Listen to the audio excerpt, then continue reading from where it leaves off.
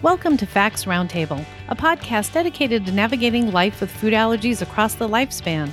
Presented in a welcoming format with interviews and open discussions. Each episode will explore a specific topic, leaving you with the facts to know or use.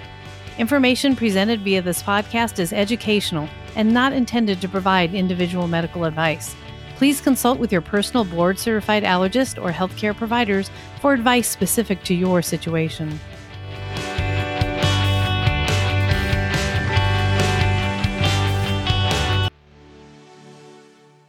Welcome. My name is Caroline Moassessi, and I'm Facts Roundtable podcast host. I'm honored to take on this role with FACT, as I'm also a passionate allergy and asthma advocate on the national and international level, a parent of children with food allergies, and the founder of GratefulFoodie.com. Today, we'll be discussing civil rights advocacy, and specifically the CDC's interim guidance and meals in the classroom suggestions. But first, information presented via this podcast today is educational and not intended to provide individual legal advice. Many of our families have children participating in distance learning, but the fall remains uncertain if these students will continue their education virtually or in person at school. Recently, the CDC issued a document outlining interim school guidance for managing COVID-19 in the classroom, which included eating meals in the classroom. This is a challenge for children with food allergies. In response, FACT submitted a letter to the CDC outlining these concerns. We're sitting down today with Amelia Smith, FACT's General Counsel and Vice President of Civil Rights Advocacy, to dive a little deeper into these concerns, how FACT is addressing the situation, and what parents can do right now. Amelia G. Smith received her BA in English from Mississippi University for Women and her Juris Doctor from the University of Mississippi, where she concentrated on civil rights and unemployment discrimination. After her son Robert was diagnosed with food allergies, Amelia founded Food Allergic Children's Education in Tupelo, known as FACE IT, the only support and education organization for families with food allergies in Mississippi at the time. Once she learned about the challenges students and families with food allergies face in child care centers and schools, Amelia developed an interest in special education law. She is a 2012 graduate of William & Mary School of Law's Institute of Special Education Advocacy. Amelia is admitted to the bars of the state of Mississippi, the United States District Courts for Northern and Southern Districts of Mississippi, and the United States Court of Appeals for the Fifth Circuit. She is a member of the Mississippi Bar Association, Lee County Bar Association, and Lee County Young Lawyers Association. As a member of the FACT leadership team, Amelia's focus is on civil rights advocacy, advocating for food allergic individuals' rights to safely and equally participate in activities alongside their non-allergic peers. Welcome, Amelia. We're very pleased to have you on the show today. We know you have been super busy. Thank you, Caroline. I'm so glad to be here. We're going to jump right into our questions. What are the three top concerns regarding the CDC interim guidelines? Well, as many people probably know by now, the CDC guidelines recommend, as an example for avoiding mixing students, that students consume breakfast and lunch in the classrooms. Of course, we realize that this is an area of huge concern for families with food allergies, primarily for three reasons. The first reason being the increased risk of a reaction due to allergens being in our children's learning environment. The second concern being increased anxiety. We know that students are already going to be returning to school with increased anxiety just due to COVID-19. Then you throw allergens in their classroom in the mix, and this is going to greatly increase their anxiety. And third, we know that a lot of students with food allergies fixate on their allergens in the classroom. So if there is milk in the classroom of a child with milk allergies and that milk is spilled, then the child is going to be focused on where the milk is spilled and everything the classmates who clean it up touch and the milk dripping from the paper towels. And it just creates a big mess that our students then fixate on the different places the milk allergen or whatever their other specific allergen is and the different places of contact, and don't focus on the instruction during that day, which is an effective denial of a free and appropriate public education, also known as FAPE. Amelia, I'm so happy you brought that up because this is something I've actually personally dealt with my children as well. They were so fixated, and specifically my daughter, she was so fixated during math on her teacher who would bring nuts into the classroom that she actually didn't learn math that year. And I think this is a really important point for parents to pay attention to as well when they're advocating for their children, to look at that element of fixation and how that does impact the learning environment. So thank you very much for bringing up those 3 points, and specifically that affective denial of fate. That's a really important piece of information. My next question for you: how is FACT responding to these concerns? On May 6th, FACT sent a letter to Dr. Robert Redfield, the director of the CDC. And our reason behind sending this letter was not to attack the CDC by any means. We understand that in this unprecedented time with these insane issues that we never thought we would have to deal with stemming from COVID-19, we know that they are diligently working to try to get procedures in place so that schools can reopen safely when they reopen. This letter was sent to the CDC not to attack them in any way. We appreciate how hard they are working, not only in their general response to COVID-19, but also in their efforts to make sure that when our students do return to school, that they return safely. Therefore, we wrote this letter to express these concerns that would prohibit our students with food allergies from returning to school safely. And we did so by outlining the different disability laws and by also referencing the CDC's own voluntary food allergy guidelines. So, on that note, in addition, what would FACT like to offer for ideas and suggestions for solutions? FACT specifically asked the CDC to include a statement in their guidance documents that classrooms with food allergies, especially those with accommodation plans in place, be specific examples of where it may not be possible to consume meals in the classroom.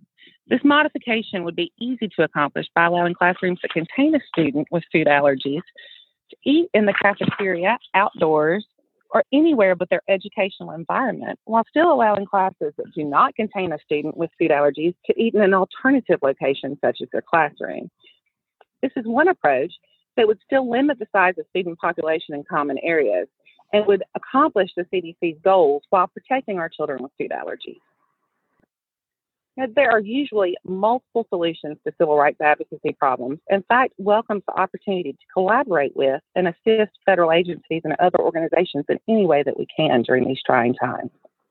All right, so let's go a little deeper. Can you share some key points from the CDC letter and what your hopes are in working with the CDC and the USDA on behalf of the students with food allergies?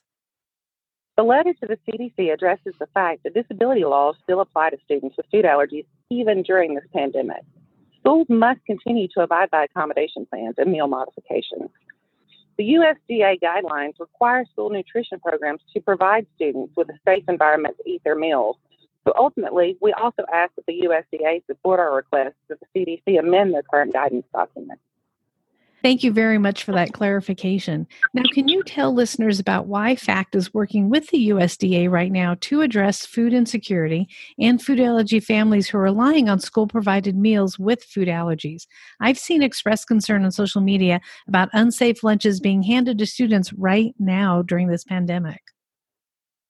Yes, Caroline, we are seeing problems with the current structure of meals being delivered and dispensed to students through the USDA school nutrition programs. But what's important to note is that the USDA is still requiring schools who are providing meal services to comply with their meal modification accommodations for students with food allergies, even during the pandemic. Our problem arises that families do not know how to ensure that their students get meal modifications that were approved prior to the pandemic. Families that previously sent lunches with their students may now be facing food insecurity and need to rely on these school programs, but they don't know how to get the modifications to the meals during the pandemic. And additionally, there have been instances reported where students have received grab-and-go meals that contain allergens, such as dyed hard-boiled eggs around Easter. So, Amelia, then what does a family do at this time if they do receive an incorrect meal? Who do they contact? Because if the school administration buildings are closed, what happens? FACT has been in conversations with one of the regional civil rights officers for the USDA, and we feel like we're making a really, really good foothold there. She asked that any reports that we receive regarding concerns with school nutrition programs be submitted to her via me. So if anyone has concerns or they do run into cases where they're not able to get meal modifications for their school, or even if they don't know who to contact, we ask that they contact me at amelia.smith@foodallergyawareness.org. Thank you for that information. We'll definitely make sure we share that on our website. So now, how is FACT reaching out to the other entities regarding the CDC guidelines? Well, besides the letter to the CDC, we also sent a letter to the USDA today. We sent out emails to our entire physician database with the CDC letter attached so that physicians know that this is an issue that their patients may experience during the pandemic and upon return to school. We have also sent the letter out to all of FACT's email subscribers and have put it on our social media. Excellent. What are the next steps for FACT? Well, while we are waiting on a response from the CDC, which turns we may be waiting for quite a while now, as I'm sure you're aware, the CDC director was potentially exposed to COVID and has gone into self-isolation. So while we wait on his response and wait on the response from the USDA, which I was assured today, the letter has been forwarded to the people in charge and that it will be addressed. So I'm very excited about that. But so while we are waiting on these, we are also beginning conversation with the American Academy of Pediatrics.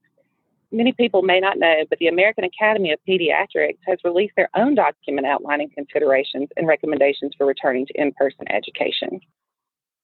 While this document effectively addresses many areas of concerns, including educational deficits, the needs for school nutrition programs, mental health concerns, etc., they did a very great job of addressing these. The document also states that the CDC guidance is the best resource, and they advise schools to follow the CDC guidelines. So we feel it is our obligation to notify the American Academy of Pediatrics of our concerns and of the fact that these CDC guidelines pose a threat to our students with food allergies right now. You definitely have been very busy, Amelia. In fact, has been very busy too. So now, based on all this information that we know right now, what should parents be doing in response to the CDC guidelines right now, in response to preparing for the next school year? We really advise that parents get a jump start on going back to school, which I know we recommend every year that parents go ahead and try to get started on their accommodation plans the year, in spring before the next school year. And we know that that often poses difficulties, and it's going to pose even more difficulties during this pandemic.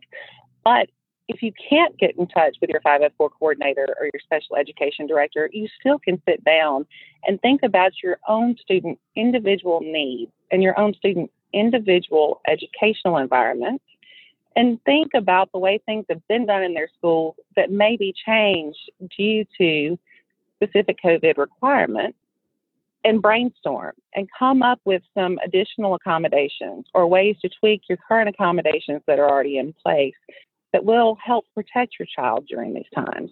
We also recommend that if you do not have an accommodation plan, now is the time to go ahead and refer your student for one. I really believe that in light of the pandemic and in light of all of the changes that we're going to see when we return to in-person education, these accommodation plans will be utilized like never before. Amelia, this has been very eye-opening, very enlightening to learn and understand what's going on with these recommendations. It's a really difficult time because everything's fluid, but I think what helps is knowing that these conversations are taking place and that FACT is out there advocating. So I really appreciate your time. I know the listeners appreciate your time today, so we want to thank you very much. Well, thank you, Caroline. And I want to encourage the listeners out there, if you're running into a situation where you are having problems with school nutrition or you see things being done by any division of your school district, that you please contact me through my FACT email and let me know. And if there are other areas that you think could possibly cause concerns in your specific district or nationwide, reach out and let us know. We are trying to develop sample accommodations, and knowing different school environments throughout the country are not the same. What your child needs may not be what other children need. So this is the really important time to band together as a community and help everyone out. To read FACT's position statement and letter to the CDC regarding the CDC's interim guidance and meals in the classroom recommendations, please visit foodallergyawareness.org. If you need help or would like to share your situation, we invite you to email Amelia Smith at amelia.smith@foodallergyawareness.org. Thank you all for listening to FACT's Roundtable Podcast. Stay tuned for future episodes and be sure to connect with us on social media. Have a great day and always be kind to one another.